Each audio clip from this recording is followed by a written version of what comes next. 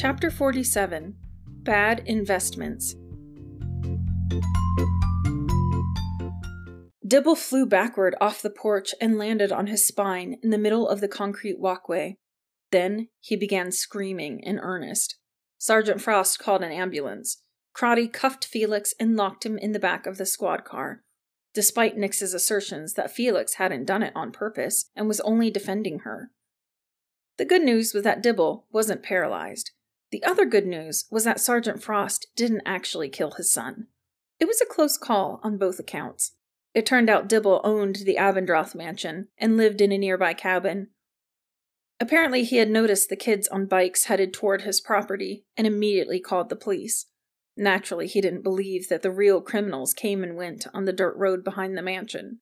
Nix and Jordan spent the rest of the afternoon outside Dibble's hospital room. Jordan wrote up a statement, while Nix got her head bandages checked by a helpful doctor. "We should separate them, see if their stories match," Crotty suggested carefully. He obviously didn't want to offend his superior by accusing his son outright. Dibble, however, had no such reservations. "Yeah, like what color this magical car was that just appeared and disappeared without any tire tracks?" He winced and glanced at the morphine drip, as if resenting its lack of urgency. Jordan waited for his dad to get a notepad. "It was a '72 Mustang convertible. Light blue with chrome trim, rust spots on the lower fenders, with the front left hubcap missing. License plate NQR843. And there were tire tracks. They spun out in their rush to leave." Mr. Dibble's eyebrows knitted. Nix noticed the smallest hint of a grin on Sergeant Frost's face, but it quickly disappeared. "Did you see them?" Sergeant Frost asked. He used his "my son receives no special treatment" voice. In other words, he sounded like McGuckin. Jordan cast a sideways glance at Nix. "Just the driver, but Nix saw there were 5 boys between 19 and 20. Also a girl. They came running out after they set Felix on fire." Sergeant Frost and Crotty's eyebrows shot up in unison. "They set Felix on fire?" Sergeant Frost repeated. Nix nodded gravely. "We couldn't call you because none of the phones work in this house." She really hoped that was the case. They hadn't actually tried the phone. "We'll run the plate," Sergeant Frost said. "That should give us some answers." "Unless it was stolen," Crotty added. Nix shuffled her feet. "I think they were smoking marijuana or something." Officer Crotty gave Nix a look of amused pity. "The fact remains," Dibble pointed a grubby finger at Nix. "When we got here, we found you in the house, not a bunch of mysterious hoodlums. How do we know the drugs weren't yours?" "The fact that Nix can't tell crack from marijuana," Sergeant Frost said, "is enough to clear her of having smoked it. The older kids are probably responsible for the water and fire damage as well." Water damage? Nix hadn't gone back into the master bedroom with the officers. Had the ice melted and made a mess? An image of broken glass and wet carpet swam to the front of her mind. That morning, at the end of August, had she done the ice thing in her sleep? Could rapid temperature change break glass? Seemed kind of far-fetched. "Of course it couldn't be your son," Dibble said. "What were they doing up here in my house then, if you don't mind me asking?" Sergeant Frost stepped toward Dibble's bed. "I think we already established they were looking for a phone to call the police. And as for what they were doing up on the hill, I intend to find out myself. But as far as you're concerned, it's none of your business." Dibble struggled to meet Sergeant Frost's eyes, but the metal hard brace prevented him from moving his neck. "What do you mean it's none?" "We'll make sure someone pays for the damage," Sergeant Frost said, his voice soft and dangerous. "In the meantime, I suggest you look into getting some bars installed." Dibble mumbled something nasty about the quality of police protection in small towns and turned on the TV. "Officer Crotty," Sergeant Frost said, "why don't you check on the detainee? Find out if the doctors want to keep him overnight." Crotty's shoulders scraped the sides of the doorframe on the way out. Sergeant Frost ushered Nix and Jordan into the hallway. His eyes bore into their skulls. "Now you're gonna tell me why you brought your 9-year-old sister up the hill when you were grounded." "Looking for Mr. Abendroth's shoes," Nix said. Sergeant Frost's expression didn't change. "You rode your bikes 6 miles uphill to steal someone's shoes." Jordan remained quiet, seemingly content to let Nix find her way out of this one. "We only wanted to get his shoe size," Nix said, to see if he was the one that killed Sarah's dog. What makes you think it was Alex? Nix was confused for a moment, then realized Alex must be Mr. Abendroth's first name. A few weeks ago, Sarah got a voicemail from someone claiming to be Quincy Abendroth. He told her his dad was looking for her, and that she should get out of Woods Cross before it was too late. Jordan glanced at her. Yes, she knew it had been a prank, but it didn't hurt to muddy the water a bit, make their motivation more realistic. Sergeant Frost's face relaxed into a tired expression. Did he say why Mr. Abendroth was looking for Sarah? It was obvious Sergeant Frost suspected the true nature of the call. Mr. Abendroth is looking for Quincy, Nix said, and he thinks Sarah knows where he is. I'll give Mr. Hainsworth a call, Sergeant Frost said, but this wouldn't be the first time they received crank calls about Quincy. They still don't know who killed her dog, Jordan said. Brian told us one thing, but we're 95% sure he made it up to get attention. Amy spied them in the hall and abandoned the nurse's station to hang on her dad's pocket. Sergeant Frost put his arm around Amy. If it'll put your minds to rest, I'll take you by the station and get you Alex's shoe size. Jordan snapped to attention. He has a criminal record? Fingerprints and everything? Yes, we have fingerprints, shoe size, and everything, Sergeant Frost said. I'm sure Town Hall still has his information on file along with his uniform orders. Uniform orders, Jordan said. Mr. Abendroth worked for the city? Sergeant Frost scratched his stubble. Alex Abendroth was one of the best police officers Woods Cross ever had. Chapter 48. Call 911. Size 11.5. Not even close. Jordan handed Nix the tattered form. With the stacks of folders and papers lying around, the police station seemed more cramped than Nix's trailer. That, coupled with the dim yellow lighting, made the whole place seem like a tiny underground bunker. Okay, you've seen it. Sergeant Frost snatched the order form and placed it back in the puke-green filing cabinet. Now you're going straight home to sit in your room. My room? Jordan asked with an injured expression. For how long? I haven't decided, his dad said, anger beginning to color his voice again. Let's start with 2 weeks. 2 weeks? What about school? You're allowed school, rehearsal, and bathroom. Every other second of the day you'll be sitting in your room with the door shut. What about when I have to watch Amy? Jordan asked almost smugly. I'll be moving her TV and game consoles into your room tonight. You should be quite cozy in there while I'm at work tomorrow. Ew, Amy said. Jordan's room smells like feet. Jordan stormed out to the car. The best friendly thing to do would be for Nix to join in Jordan's silent brooding, but there was too much to learn about Woods Cross's most famous and mysterious resident.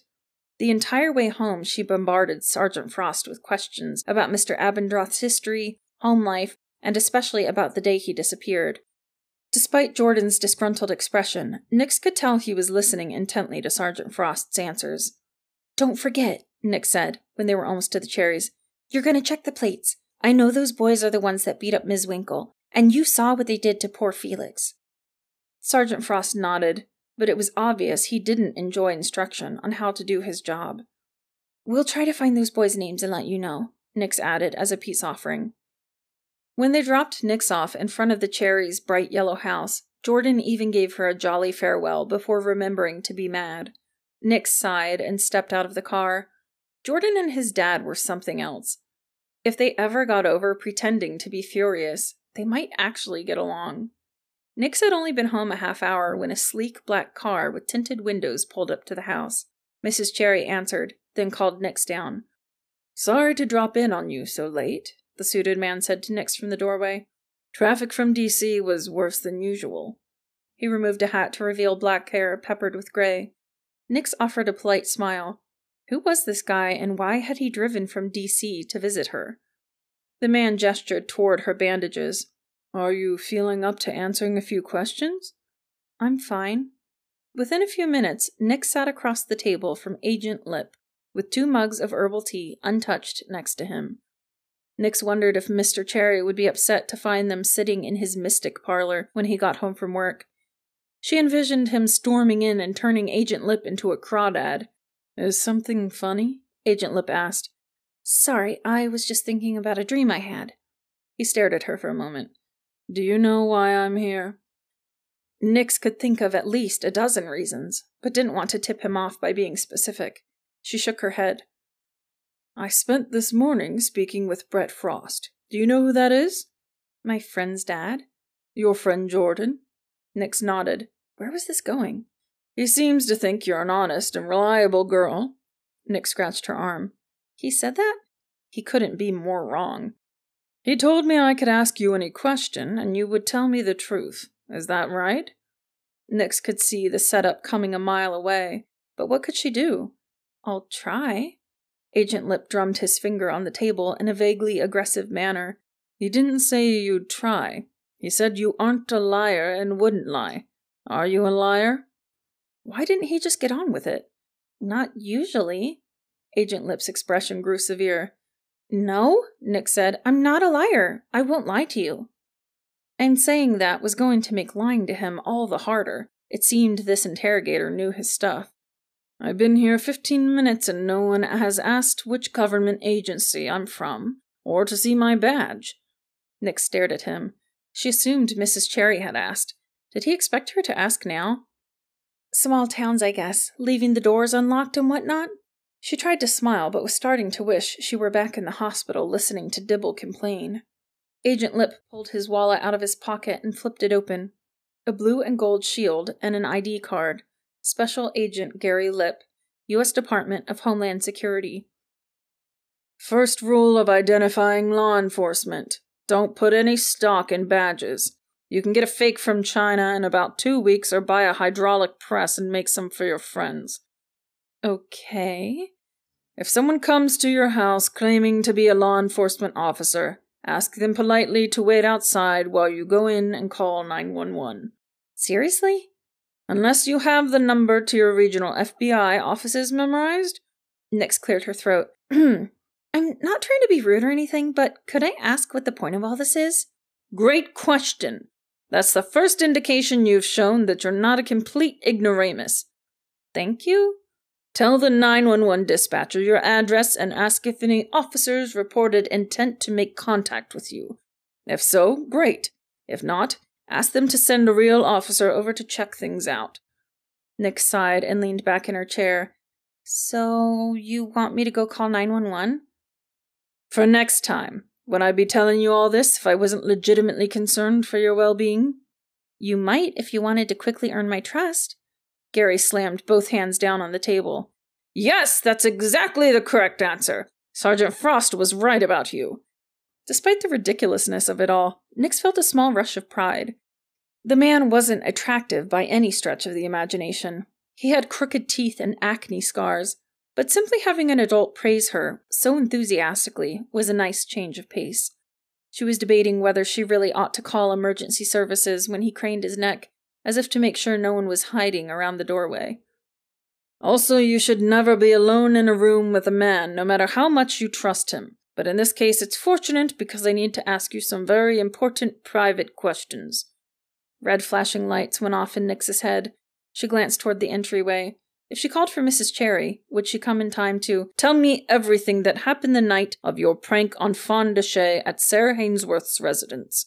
Spare no detail, and please don't lie to me. I want to hear everything, no matter how small or insignificant. Regardless of whether you think I'll believe you or not, as long as you promise to tell me the whole truth, I promise I will believe you. Nix felt like she'd fallen out of Jordan's hammock. Why would he phrase his request like that? Did he know something about her ability? Had Jordan told his dad? Did Sergeant Frost tell Gary everything? And that last claim, to believe her, sounded a lot like Ms. Winkle's assertion, right before she laughed in Nix's face. Tell me what you're thinking, Gary said. Man, this guy was pushy. Please? Nix put a hand over her eyes to give herself time to think. Could she really tell this man the truth? He seemed weird enough that he might just believe her. What if he was actually a psychiatrist, tasked with gauging her sanity? She had told Jordan she didn't want to tell adults because she would lose autonomy over her powers. They would either force her to serve their own purposes or make it impossible for Nix to leave her body. Could a pacemaker do that? Nix looked Gary in the eyes. Why do you want to know? Gary smiled. Good question. Well? I can't tell you. Nix gave him a how convenient for you glare. What's my incentive to give up my secrets then? What if I don't want everyone and their dog to know what happened? Gary pressed his palms together as if preparing to pray. My Dachshund is in Virginia, but I will ask your permission before I repeat any of your account. To anyone. Correct. Why did he mention that his dog was a Dachshund? Did he know about Princess? And if I don't give you my permission? Then I'll persuade or bribe you until you do. Nix couldn't keep from smiling.